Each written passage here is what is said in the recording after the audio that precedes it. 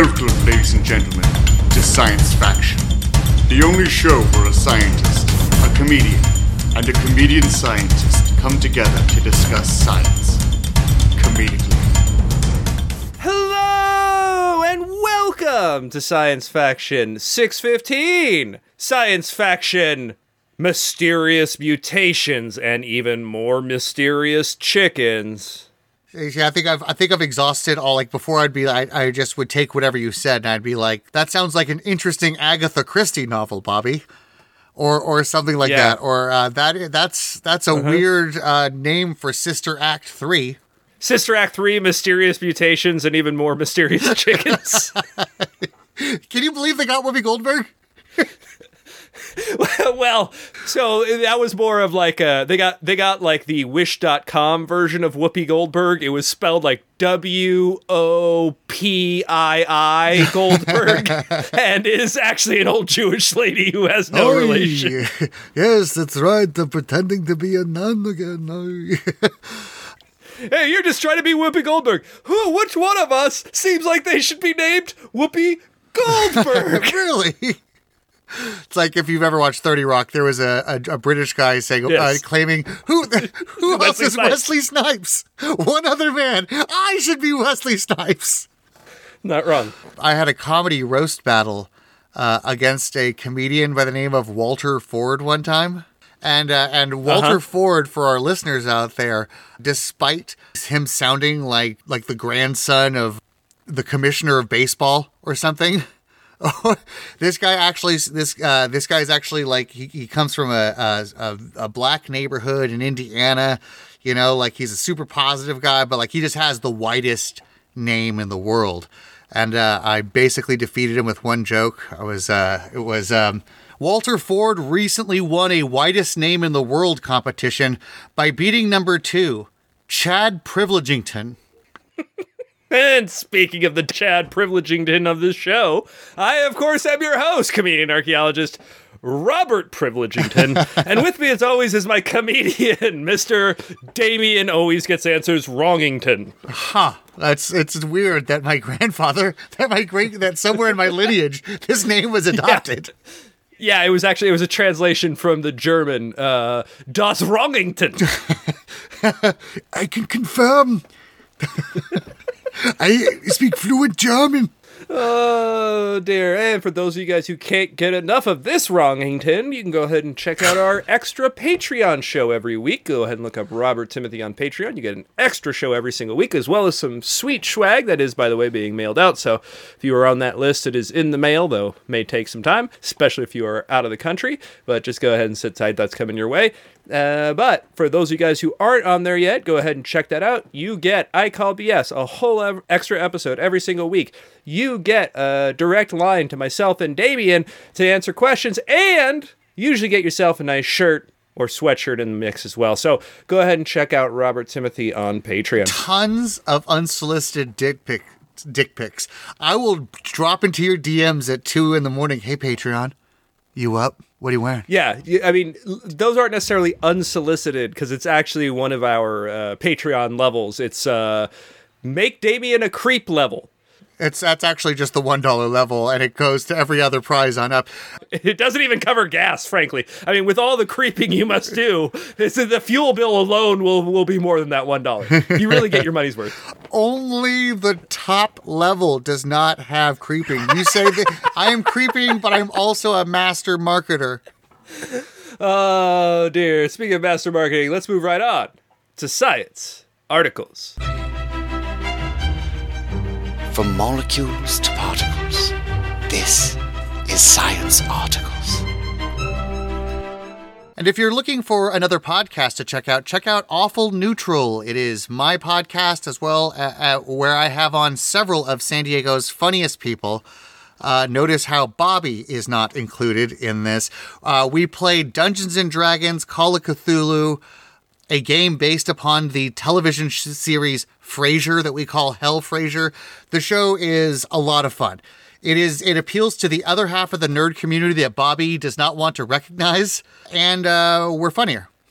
There we go. We don't have science dragging us down. Okay, well, go ahead and take your funniness to a different water fountain because we don't want you here. All right, on to article number 1. I got nothing. That was brutal, and I don't want to be seen responding and associating with somebody who believes in segregation. And I don't want to be seen associating with somebody who believes in D&D. Article number 1, silent but deadly. You're on the wrong side of history. I don't think so. Stranger Things is paving the way for brave people like me. Listen, we were starting the articles, but I just want to go back and remind you of the words of the infamous Martin Luther King. I have a dream that there will be no Dungeons and Dragons podcasts in many decades to come.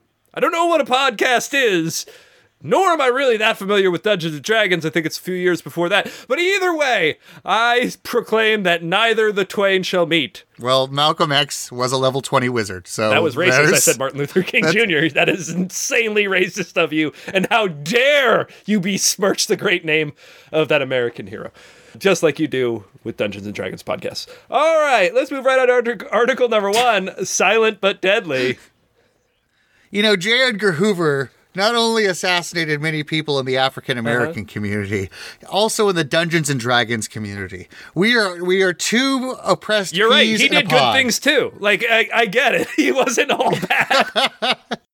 Us nerds have had their heads shoved in cumulatively more toilets than any other minority on the planet. We have had more wedgies, more books slapped out of our hands as we're going to and from class. And yes, this hasn't personally happened to me because I've always been a big muscular guy who would beat anybody's ass who tried it. So article number 1, a startling discovery was made recently that most silent mutations are actually deleterious or harmful. Now, we'll get into what that means, what a silent mutation is, why this is so fucking crazy. Like, this is gigantic news. Again, one of those stories that you're probably not going to hear about in just general media. They're going to cover something else in science news, quote unquote, that has almost nothing to do with anything important. And this is a shocking and incredibly important discovery that you probably have not heard about yet.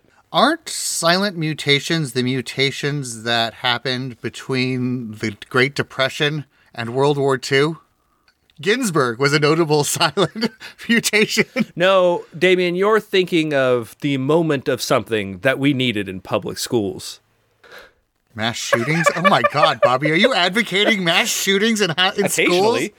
Boo, boo, you're the Alex Jones of this You've podcast. heard me talk before about how even drunk driving can actually save lives at certain times. They don't talk about it, but we said it on the show before. Sometimes a drunk driver will get into a non-fatal crash 1 mile into a 10-mile drive that would have resulted just statistically if he was sober in a death just based on mileage driven and stuff. So theoretically, when you do the calculations, sometimes drunk driving, you actually have to subtract some of the drunk driving deaths for the drives drunk driving.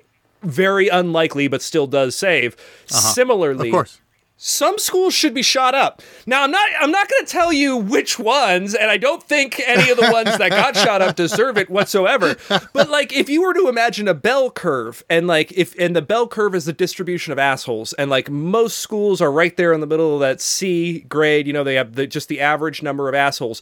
But a couple of Z scores over on the edges, there will be some schools where if you just sprayed bullets around, you might be doing a public service. Again, none of the schools that got hit. That's just incredibly unlikely to happen, but some tiny percentage of schools out there wouldn't be a bad thing. Well, they're going to sponsor through Pepperad, but as long as they're gone. So this is an incredibly interesting discovery and incredibly important for how we look at diseases, genetics, mutation, protein synthesis, everything. This is huge if it ends up holding. So the reason this is shocking, before we get into it, you kind of have to understand what a silent mutation is. And I'll actually quote the article for this.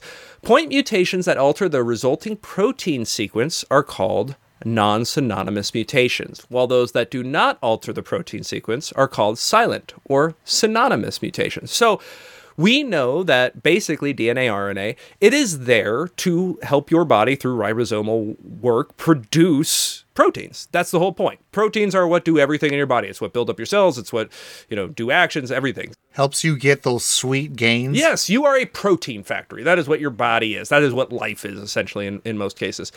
Like a protein factory with metabolism. Your Honor, I may have ejaculated all over my former employer's office, but I'd like the court to understand I'm a protein factory. And we know that mutations of specific genes happen all the time. It's part of the natural meiosis-mitosis cycle. We know that that is going to happen, and sometimes those are deleterious, and sometimes they are not. Now, we had always looked at point mutations that don't alter protein sequences, meaning if you change this little A, T, C, or G in the DNA sequence, if you change this, the protein that gets produced from this region is no different. So we looked at that and said, okay, that's non-coding, that's non-modifying. Those are essentially silent mutations. It's there, it's junk DNA, it doesn't mean anything. And that is what we've been running on for a long time. The reason that's important is when we do genetic analysis of diseases or something like that, we look at those areas and say, ignore them. Fuck it. We want to look at the coding areas. We don't want to look at these silent areas. It's no issue. They don't do anything. If this paper is right, we have to go back through tons of genetic legacy, tons of genetic history, look at all of the stuff we were assuming was true with previous genetic medical studies, and figure out whether or not there were mutations staring us right in the fucking face the whole time, because those silent mutations were actually doing something and we hadn't even considered the data. Whenever you say silent mutations, I picture I saw the greatest mutations of my generation corrupted. Just some great quote of I this. picture Charlie Chaplin doing a little dance, and around him there's DNA strands just mutating like crazy. But it's only a piano in the background. There is no talking, there is no dialogue, the movie itself has no soundtrack. Yeah, I was part of the first movie that had voices in it, as opposed to just piano music and bacteria and DNA mutating in the background. If only Watson and Crick had looked at some old 1920s film reels, we could have figured this shit out so much sooner. Yeah, if you ever heard that sloppy moist sound in the background, that's a mutate. Sounds like you're walking in mud. Oh, dear. So we have always just assumed those are neutral or nearly neutral mutations because they're not to what we think of as coding parts of the genome. However, this study looked at that. They actually had some indications that maybe some of these things were actually, doing something. And so they did a very, very interesting experiment. So the experiment itself is in yeast. And they used CRISPR-Cas, and I'm going to quote you from the article. They used CRISPR-Cas9 genome editing to construct more than 8,000 mutant yeast strains, each carrying a synonymous, non-synonymous, or nonsense mutation in one of the 21 genes the researchers targeted. They then quantified the fitness of each mutant strain by measuring how quickly it reproduced relative to the non-mutant strain. Darwinian fitness, simply put, refers to the number of offspring an individual has. In this case, measuring the reproductive rates of the yeast strain showed whether the mutations were beneficial, harmful, or neutral. To their surprise, the research found that close to 76% of synonymous mutations were significantly deleterious, while 1.3 were significantly beneficial. That is a huge number. Again, we were thinking 90-something%. Basically had no effects, nothing. We are now saying 76% do. That is insane, and it upends our understanding of genetics and biology. That's great and all, Bobby, but I want to take a step back. I made a joke in the last couple minutes, and you responded with, "Don't tell Watson and Crick."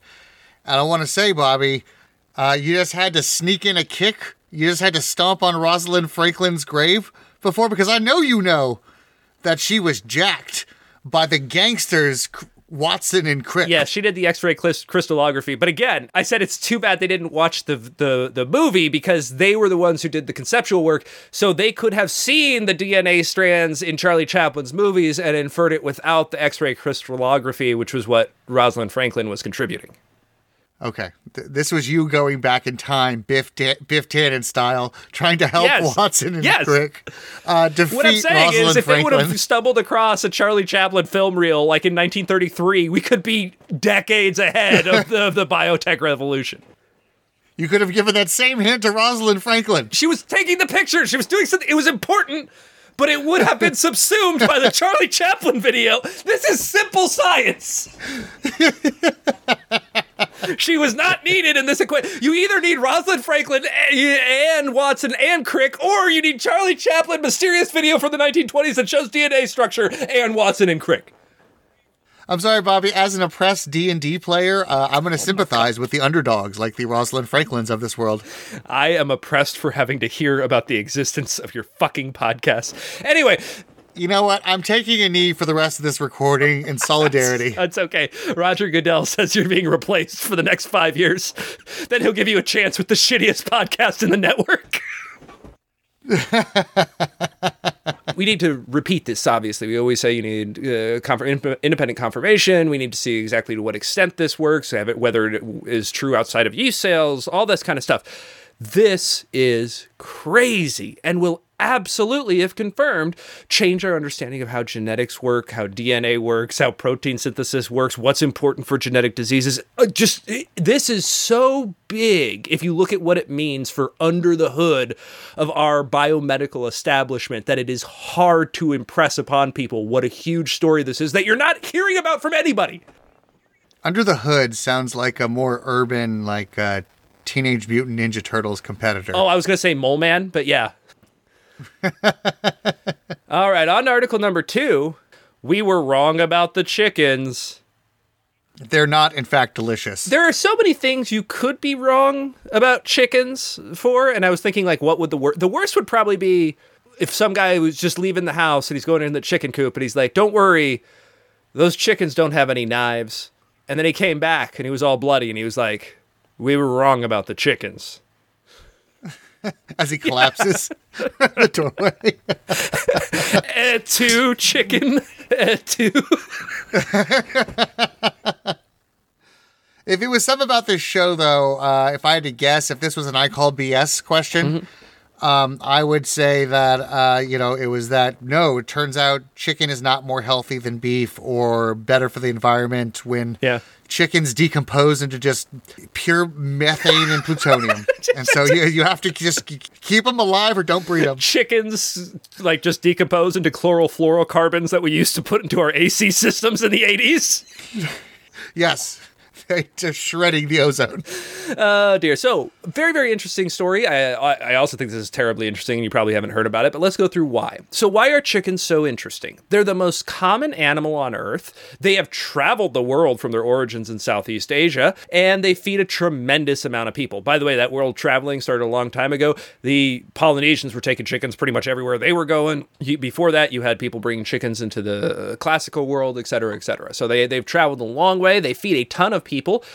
And like I said, I think we believe them to be the most common animal on the planet, which kind of makes sense when you think of how many of them we have just puttering around eating stuff. And until we evolved to dogs, we made chickens fight each other for sport. And we did. Hardly. We did. It's so funny is... We do. But I mean, more so is one of the things, and we've talked about this, I think, briefly a long time ago, is that the evidence of early chicken domestication is not for consumption. They did not eat the chickens. We can tell when you eat chickens, their bones are they're very fragile, small bones. If you cut up and butcher a chicken, it is completely evident. You can't really hide that. And chickens are not butchered for the first couple hundred, maybe even 1,000 years of their domestication. They are kept around. We think, there's a lot of different talks about veneration. Is this a religious subject? Is this blah, blah, blah? But cockfighting is certainly one of the reasons they were kept around. We have found cockfighting utensils from... What part of the earth? Southeast Asia. Culture? And then Europe. Same thing in Europe later on. As when they first come into Europe, they're not eaten for a very, very long time. They are used for other purposes. Now, I have some ideas that, we look in the archaeological record and we can't always see this. I think they are kept around... in a way, kind of like cats are kept around, because as we're about to find out, they're kind of synonymous with dry rice farming. And in a place like that, you get a lot of insects, you got a lot of things that can eat your crops, and having a chicken walking around pecking those insects out is very useful, especially because chickens are one of the few animals that can survive completely off the scraps we throw out. And so because of that, if you mix those two things together, it's like having this guard dog. Chickens will make a lot of noise if somebody comes around. That's killing all of the bugs in your garden. And that doesn't really take any additional food because you can just toss them your scraps. So I think they were almost seen kind of the way we see cats almost now. Delicious. Now, we have been curious about when chickens became domesticated. Like I said, we know where, Southeast Asia, because we know where their native ancestors live, but we didn't know when or how. And some of the evidence suggested a domestication somewhere between 7,000 to 10,000 years ago, which was kind of the chicken story up until last week. And it totally changed. A new paper out suggests that the chicken domestication only happened 3,500 years ago. That's insanely recent versus 10,000 years ago, which would have put them at this. So it's just some wild fighting beast we watched before that we didn't No, there's a bunch of interesting stuff in here. So first of all, this is the first study to use like ancient chicken DNA to try and figure out where they came from and where they originated from and when this happened. And it also did a bunch of radiocarbon dates on previous old chicken sites that had not been properly dated. They had just been dated by Associated Materials or stratigraphy or something else. They found that the age of 23 of the proposed earliest chicken sites in Western Eurasia and Northwest Africa were actually way more recent than we previously thought. They were just misattributed to the wrong time period, and the radiocarbon dates set them back. And that the oldest bones that were definitely domesticated chicken were found in central Thailand in that time period of 1600 to 1250. Very, very interesting. Right now we are saying this thing that we thought was maybe 10,000, 7,000 years old is actually quite recent. And that's really important because it speaks to a bunch of stuff. First of all, the proliferation of the chicken has now just doubled in speed, right? Because it's done this in much shorter time than we thought. But it's more than just that, because this is such an integral part of the world's culture. We can see when chicken comes to a certain place. Like I said, when we see it come to Europe and other places, it isn't eaten. It's so crazy. They're sitting around there. You gotta imagine they're hungry, right? They're not eating it. During the Iron Age in Europe, chickens were venerated and generally not regarded as food. The studies showed that several of the earliest chickens are buried alone and unbutchered, and many are also found buried with people. And it's like the males were buried with the roosters, and the females were buried with the chickens. And it wasn't until the Roman Empire popularized the tradition in Europe that people in Europe started eating chickens. It originally started off as a Roman punishment for the Europeans for resisting them. Eat your pet. But they're like, this isn't bad. This isn't that bad at all. He eats it and he goes, oh, it's funny. This tastes like a bunch of other stuff that I could quote right now, but it'd all be a lot of other stuff that just tastes like this. I'm going to start saying stuff tastes like this now. I'm going to go kill some more friends. I'll be back.